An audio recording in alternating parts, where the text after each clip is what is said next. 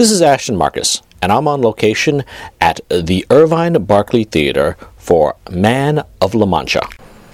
Hi, I'm Ashton Marcus with KUCI 88.9 FM in Irvine, and I'm here with Don Hill. I got my master's at USC, and I was under the tutelage of the late, great John Houseman, which was very exciting. I've worked on Broadway and off-Broadway in New York as a stage manager. I've directed about 30 plays. I was a business rep at Actors Equity for 7 years. Got to have 4 arbitrations against Disney and prevailed. That was fun for Disney fans. And I have worked on national tours and have worked as a production manager and associate producer for the Long Beach Civic Light Opera, for the Los Angeles Theater Center, have worked at the Geffen as its inaugural season as its production stage manager, Mark Taper Forum, and various theaters in the country. Currently, I'm the director of the UCI Drama Claire Trevor School of the Arts production of Man of La Mancha. I also serve as vice chair for the drama department and the head of the graduate stage management program. So who served as the artistic director for this particular piece? Our artistic director actually for the entire season is Dr. Daniel Gary Busby, and he is the chair of the drama department, but also the artistic director and visionary for our shows. So do you know any reason why he chose this to be performed? It's part of a bigger concept in that whenever we pick a season, we start first by picking a theme that unites all our plays and musicals together. So our theme this year is care, cure, and corruption. Our theme last year was love, lust, and greed, which might include many things, but this year we're doing care, cure, and corruption. So all the plays, be it musicals or play titles, fit within that theme and discuss those topics. I've actually spoken to some directors, and interestingly, some directors obviously are actors, but I actually spoke to someone who was a stage manager, got through direction through a stage manager, and she said that was actually a very good way to do it because you see everything. Is that correct?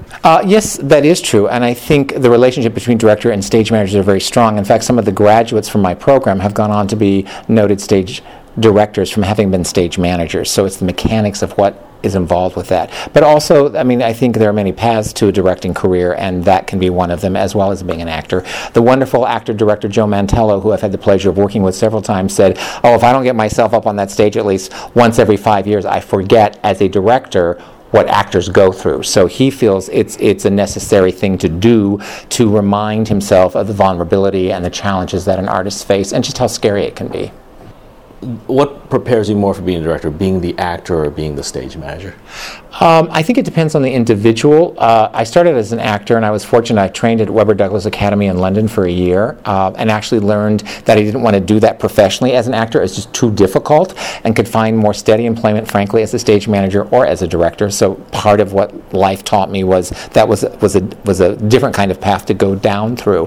But I think all theatrical experiences have value, and depending on how you harness the value and what the lessons that you learn, that's really what makes you, or hopefully, a better theater maker in the future. Great. Now, could you tell me a little bit about the UCI program? Sure.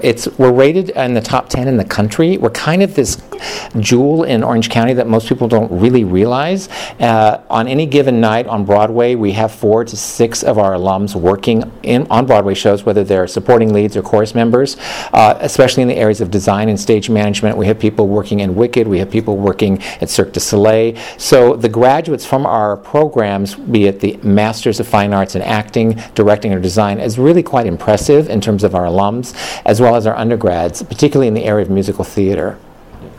One of your actors that I interviewed actually said that this program actually kind of leads you the path towards Broadway. Is that correct? It is. We have for our undergraduates a program called the New York Satellite Program, which is a program that you audition for usually in your second or third year. Our wonderful professor, Marana Delaney, heads that up. And for about 4 or 5 weeks, students go to New York, study in New York, audition in New York, and really get the New York experience while they're still in school to then decide, do I have what it takes? Am I drawn to that? Is this something that I want to do? So I think it really puts them in that real-life experience beyond the world of academia, which is one of the things I love about the UCI Drama Department, because half of the professors here are all working professionals. And in fact, you hear this adage, if you can't, those who can do and those who can't teach. But at UCI Drama, we are required by our own standards within our own department to perform professionally at least twice a year. So, and if we don't, we sort of don't get invited back to the party. So it's a very high thing about outside projects.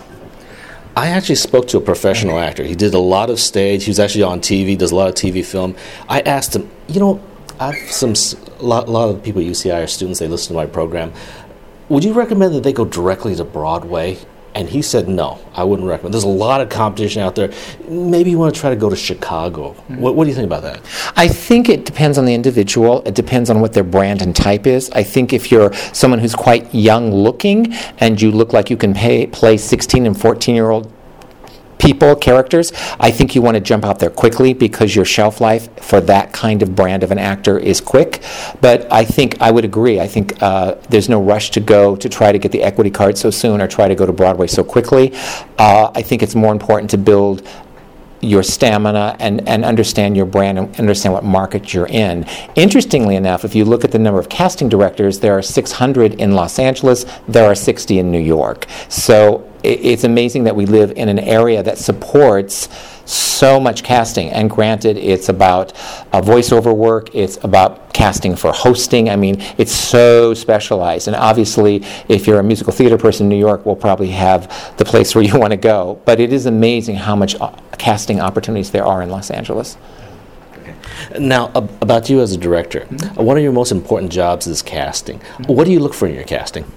Well, how we cast at UCI is really rather unique because we cast all our shows for the entire year at one time. So we call them mega auditions, and they go on for like 10 days. We have the general auditions, and then from that we have callbacks for specific shows. So what we actually look at is we look at each individual student and their growth patterns. So for example, so-and-so may be really great for a part, but they've not done a Shakespeare. Or they may be wonderful for a part, but they haven't done a musical. So we really stretch and push the students to get out of their comfort zones in terms of having new opportunities and challenges. But what I look for as a director is, are they speaking the truth of what that character has to say? That's what's most important to me. Do you cast it differently from, say, if you were doing a professional show? Absolutely, because with professional shows, when there's a commercial aspect to it, you are kind of. I have a saying that I learned from the great John Houseman, which would be, are you being a big T or a big D? And the big T was a big teacher, or you're being a big director. So I think it's about understanding what's going to sell the show, can the person hit the money note, those kinds of concerns that you have in a highly commercial world, whereas in an academic setting, it's more about creating a safe environment for students to fail, because that's where they grow, and so it may not be the same results, although oftentimes they're similar. I think one of the great things we have here at UCI is this class called The Business of Show Business, and we have the wonderful author and casting director Bonnie Gillespie come down and talk.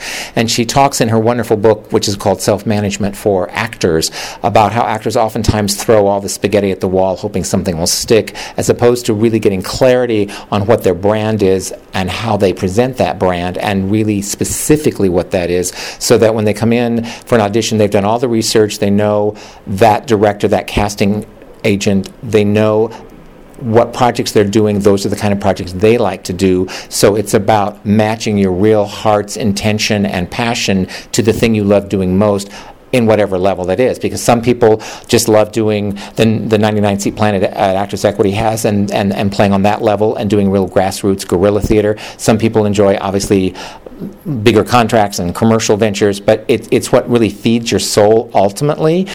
Okay, so suppose in an actor term, if I were an actor, say I've done a lot of regional theater and I'm very good at it, but the people I'm looking at, they only want big names. They only want to do stars. I want to be in that show. I've done a lot of success in regional theater. How do I get to that? And they just don't want to see me if I'm not a big name. But that's the people that I want to attract. What kind of advice do you give to an actor like that? I think you just keep knocking on the door. I think you don't give up. And I think you have to realize that a no is just a yes waiting to happen. A brief story, my dear, wonderful friend Mary Helen Fisher in New York, character actor, and I'll call her up and I'll say, Mary Helen, how's it going? She'll go, oh, I had 3 auditions this week and absolutely nothing happened. And I'll call her another week and she'll say, 4 auditions and nothing happened. But she says, but I'm up to 26 callbacks now. And normally she books her commercials between audition 35 and 40. So even though she's getting what seems from the universe a lot of rejection, she knows she's just very close, and she knows that she's becoming right on the cutting edge. It's interesting how many wonderful one-person shows have been born from artists who were very frustrated. No one would cast them, no one would give them the time of day, and they finally created their own piece In other words, defining their own voice of what they wanted to say. I think when we go back and look at people like the Tuna Christmas Boys and their story, I mean, they were down on their luck. No one would cast them, and they said, well, you know what, we're just going to create our own work. So I think in a sense, it's not about waiting for someone else to find you. It's about you finding your gift and talent and finding the outlet and being that gets picked up. Okay, about this piece, Man from La Mancha, what were you trying to achieve from it? It's exciting doing this play that has been revived on Broadway 5 times. That says something, because not every musical has that history. What we're doing here at UCI is a fresh approach in the sense that when I produced this 20 years ago at the Long Beach Civic Light Opera, I had John McCook, who played the lead role of Don Quixote, and I had a wonderful actress playing Aldonza, and it was a very grand Broadway-esque style feeling to it. In this production, we're really getting to the truth of what the messages are. First off, we're actually using Spanish accents in the show. It's never been done that way, but it's like, it's the Man of La Mancha. It has a setting in Spain, so like, why wouldn't you have Spanish accents? It just seemed odd to me. In the opening scene when Quixote is going into his grand journey, and in most productions these sort of fake horse heads appear from stage right. In our production, what we found in the research, that there were actually torture implements that the Inquisition had in these dungeons that were particularly designed to humiliate women, and they would clamp them on their heads as pigs' faces or other ugly animals as a way of shaming and degrading women. So we actually use those recreated torture implements, but we kind of decorate them up as not so ugly and soft animals, so that everything that comes into the telling of the story within a story comes organically and authentically from the environment of the prison. So I think it's like you're watching one big improv that actually you kind of buy, because you're seeing all these characters transform in a way that I think actually makes sense in a certain theatrical style. Okay, well, actually, a little advice I can give to you, or a comment I can give to you, is I actually once commented to someone, he was doing Hamlet, and said, you know, Hamlet was Danish, why are you using an English accent? He did it with a Danish accent, everyone was laughing, they were rolling on the ground, they thought it was like Sesame Street, the Swedish chef doing Hamlet. So again, sometimes it works, sometimes it doesn't work. But I haven't seen it. It has a certain flavor to it. It's not heavy Spanish, but it certainly is trying to be respectful of the culture and the language that we're in, and to celebrate and honor that. Okay. So what about for the leading character for Don Quixote? Are you looking for someone who's delusional, or are you looking for someone who's actually quite courageous? I think we're looking for someone who's very courageous, and who's courageous in the way that Martin Luther King was courageous, or Cesar Chavez was courageous. Someone who has vision and not afraid to go for the vision, even if they know it may be impossible to get there. I think of Robert Kennedy and other great people in our past who had vision, and we have leaders today who have vision. Mother Teresa, another great example of people going for the dream of man's kindness and man's humanity towards man, especially in a time where our world, and today in Paris, how sad, is so fractured with violence and division. You know, what I commented about theater from college is that usually it's a very safe bet. Usually it's going to be good, but how should I put this? Not that many people respect college. They think it's like high school theater and all that. But again, it's usually it's usually very good. But also, you have to weigh the fact that they know for a fact that they got to give everyone a try. It's like, this guy might not be the best student we have doing this, but other people have done it before. You got to give him a chance, because this is a college. We got to teach them. So even factoring that, I still think college theater is usually very good. What are your comments on that? I'm very excited about this cast. It's the dream cast that I like. The orchestra for Man of La Mancha are all hired union members, so we have a full professional orchestra supporting them. So and the sound equipment that we have is the same sound equipment you have on a Broadway show. So we're working with very high technical things that are great. Like I say, the music is terrific, and the character playing Don Quixote, we actually had to do early casting back in April, because we had to build the armor to fit his body over the summer. So he's had like 6 months to actually work on this role, which is terrific. So there's a lot of energy and time that has been devoted to making this of a high quality.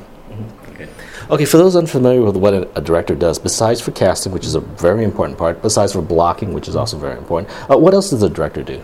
I think of myself sort of as an air traffic controller sitting in an airport, guiding all facets from the design side in terms of sets, lights, costumes, props, and sound, so that they have this, so that we're all telling the same story in the same style, in the same way that supports the vision of this show. So that's very much what a director does on the technical side. On the acting side, I think it's seeing where everyone's strengths are and really bringing those to light and allowing people to have wonderful discoveries as the artists they are and freeing them. I think on opening night, your cast needs to know a whole lot more about each of their individual characters than the director does, because they're all doing all the research.